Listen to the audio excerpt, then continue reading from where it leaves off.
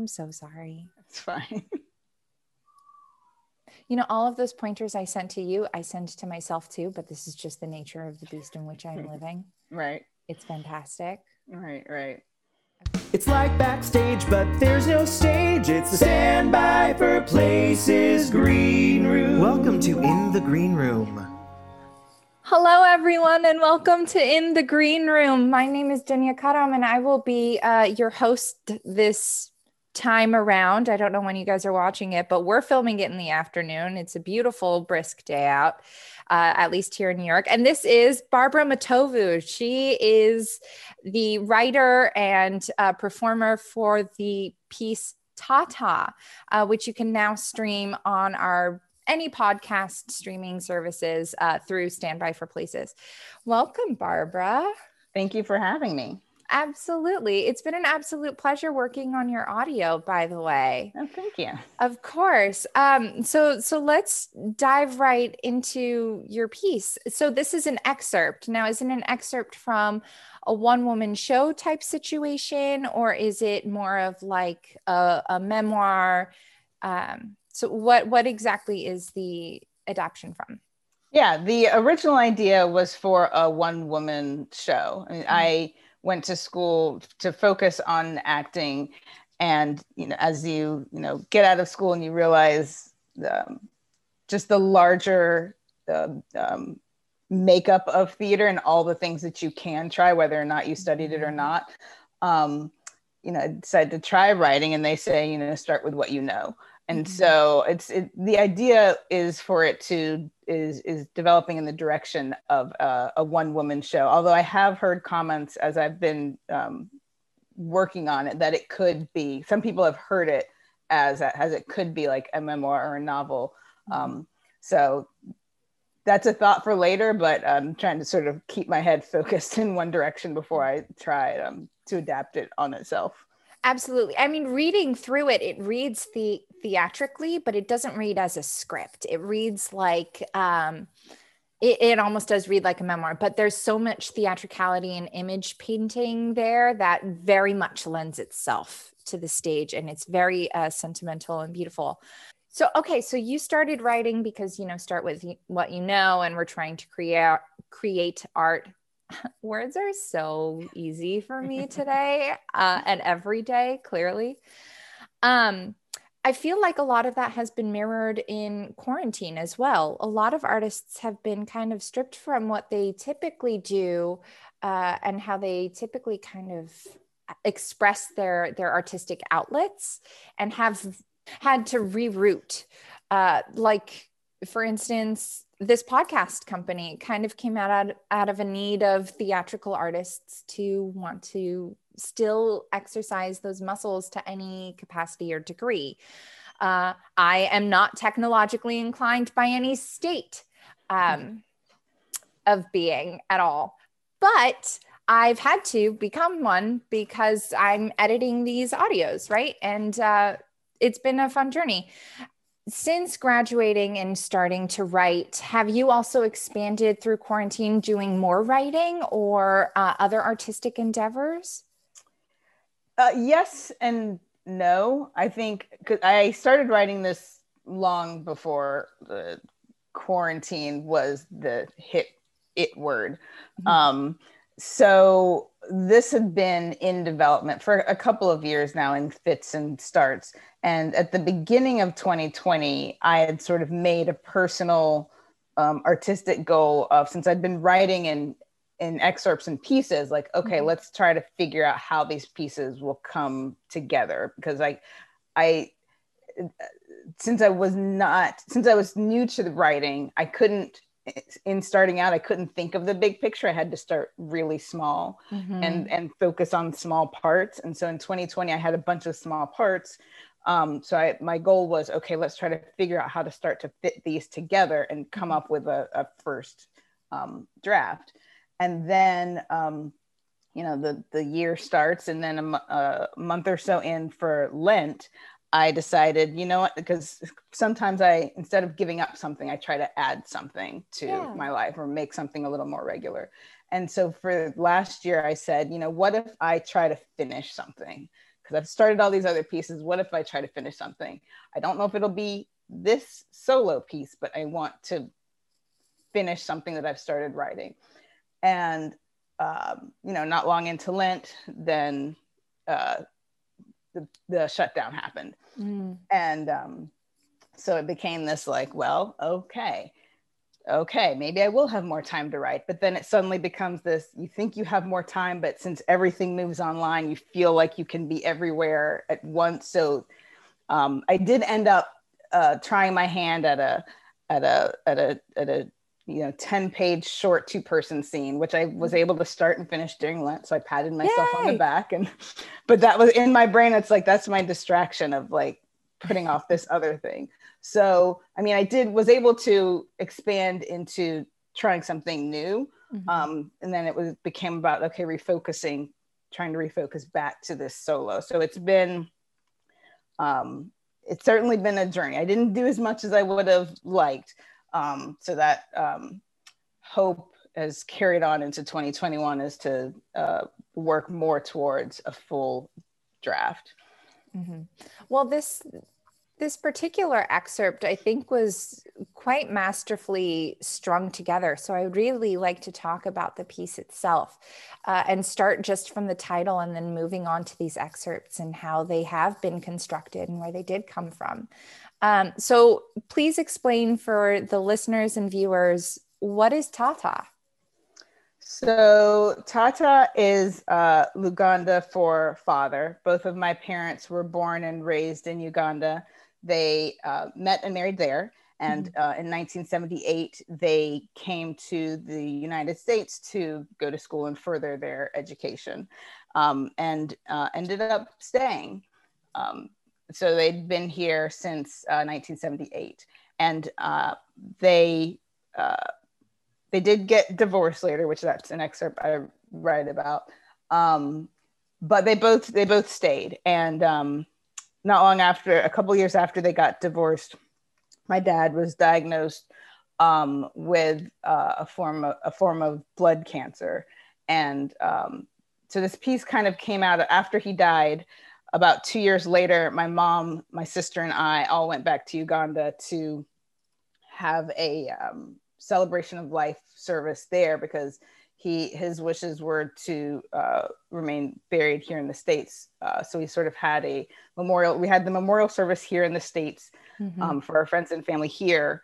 And then about a year and a half later, we went to Uganda to do where most of his family still live. So I had this moment of kind of, because it happened in a weird way. It sort of happened slow and fast at the same time. Yeah. And so this moment of, how did I get here? How did we get to this point? And that was the impetus to start writing, because the memorial service in Uganda was summer of 2015. So a couple of months after that is when I sat down at the computer and started writing, or with a notebook, and started writing. And it came in excerpts and pieces that were sparked by inspiration or motivation. Like how do you come to these different points that you kind of talk about? I think initially it was just free writing, just any memories I could think of, both present or near present and past. For years, I've been going to this play reading group called Naked Angels, Tuesdays at 9. So every week for writers bring excerpts and read it. And I've been going as an actor for years. And with them is when I got the idea of, like, if I'm going to write, I could maybe take it there. And for solo pieces, they say 5 pages, double space. So that became my initial parameters. Like, if I could write 5 pages, okay. So the excerpts are, for the most part, 5-page excerpts going by their parameters. So I would free write a story or a scenario that I remembered, and then, edit it down to 5 pages to make sure it fit. Or sometimes I'd have 2 short excerpts, and so I'd put them together and would take them there, mainly as they came, or there were some days where I would have a bunch of different ones, and I think there's one document somewhere on my computer just with 15, 20 pages of just free write stories. And then I would take an excerpt out and try to shape it and work on it for a while, and, sort of go back to that document marked, worked on this on such and such a date. And so been taking out from there and in bits and pieces, for the most part, in no particular order. Sometimes something might spark something else, another memory or another excerpt. There's one excerpt that was actually sparked. I had submitted this to a showcase it was a showcase with the theme of insider outsider. So I thought, this is an immigrant story, this might fit, and it got selected. So I shaped currently the beginning part. I think it's going to stay the beginning, and invited friends to come, and I told my mom about it, and she ended up coming, and I was like, it's not, I don't know if it's a plane ticket big deal thing. I thank you for coming, but I don't know if it's and I was planning on flying down there anyway. I had some days off that I was gonna see her in a couple of weeks anyway, but she came, and so it was really nice to have her there and have her support. And afterwards, some friends and I were hanging around, and someone asked about what she thought of it and what made them, when they decided to stay in the US. And so she goes into this whole story that I had never heard before. And I said, wait, what? Okay. You need to write this down, and we'll talk about this later. Yeah. That's kind of mirrored in one of the excerpts that has been selected and kind of strung through for this particular episode on Standby is there's a notion that you're going to visit your father at the hospital, and he's recounting an aspect of his life, and certain perspectives of it, because of the audience and the nature of the audience, is very different from what you grew up hearing. So it's kind of cool seeing that also your mother, there are certain aspects or colors of ourselves that we showed depending on what is the question being asked, who's listening into the question, what's my comfort level here. So that's really interesting. Did she end up writing it down? She did. She wrote it down, and I went back with questions and was able to shape it into another section, and figuring out, again, how it all fits, because some parts of it are what I've said in my own notes about more of the present. So things that are more along the lines of, from maybe 2011 to 2015 when we went to his memorial and service in Uganda. And so that's sort of like the present timeline. Then there's the past. So when they came in 1978, and then I was born in the 80s and growing up throughout the late 80s, early 90s, that's sort of the past timeline. And so what I'm working through is how to put those together. If it's not literally in chronological order, does it go back in time, and how? And so figuring all of that out is what's in my head. It's like a puzzle almost. Yeah. Like a literary puzzle. Well, one thing that I will say about this particular excerpt that the viewers have access to, or listeners have access to, is that there is a beautiful back and forth of this is a story, this is the context in which the story is being told. Here is a little voyeur into my father telling this story, which bounces back in the past and then kind of still remains somewhat present or rooted in the structure that you've kind of laid out already. And so it's an easy, almost kind of meditative and sentimental listen, I think. At least I've had the privilege of editing it, and now I get to talk to you about it. So that's fine. I'm not honored or whatever. But sitting down and listening to this piece, and how I too am a daughter of immigrants. I'm first generation here. My parents had immigrated in the 70s. I'm a Palestinian American. And my relationship to my father is sacred, it's just very it's very different than a lot of my American friends. So to kind of be walked through this very intimate, like loving, open relationship, especially from someone who's coming from a different culture and assimilating or kind of adapting however they can, it's really nice. And it's also peppered with this like lightness, this sense of joy in the memories of it, as opposed to being so, it could easily be weighed down by the lead of the material. The fact that we are talking about and exploring mortality and legacy and how does that manifest, but there's such a seamless type of lightness to it as well. When recording these pieces, how did that feel? How was this recording process versus you reading it out loud during Naked Angels? Also, shout out to Naked Angels and Frida Matea, who like linked all of this together. So please tell me how was that process different for you? Yeah, it was, I mean, like I said, the first time I took it there, because I went to Naked Angels primarily as an actor, and you know, you take someone else's words, and at least with Naked Angels, it's cold. Like, so you're handed the script, you walk in at 8 o'clock, you're handed the script maybe at 8:30. It's been so long since we've been in person. But I know. Whatever the time is, I guess we'll figure it out when we get back. But whatever, you know, you walk in and you're handed a script and you don't have much time to go over it. And then you just jump up when they call the writer's name. Right. And then now, the first time as a solo piece, it was this sort of like, well, I mean, this is I had already felt like it was a safe space. So I knew that, you know, whatever came out of my mouth, I would be supported in whatever way. And it was well received. So that felt good, after that first time, getting over that first time.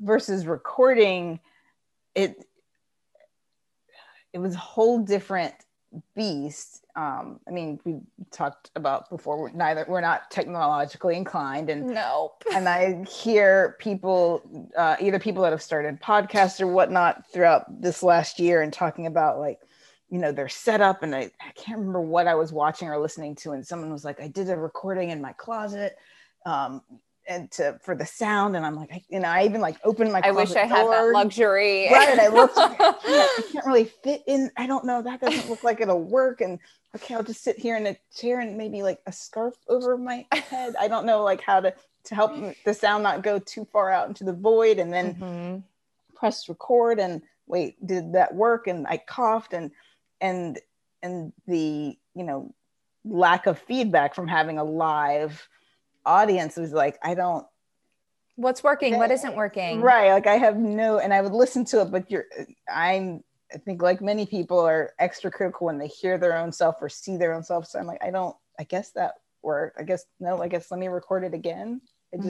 I coughed there, or I stumbled on something. So it was harder to get out of my head, I think, recording versus being in front of a live group.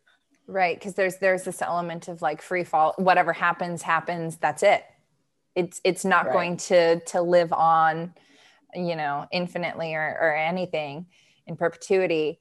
But when you're recording something, it's like, oh, wait a second. If I have more than 3 chances to do something, I personally am gonna go into perfectionism mode, and then it may take me way too long. Right. That's just a me thing. I don't know if other people suffer from red pencil syndrome, but it is real. It's real.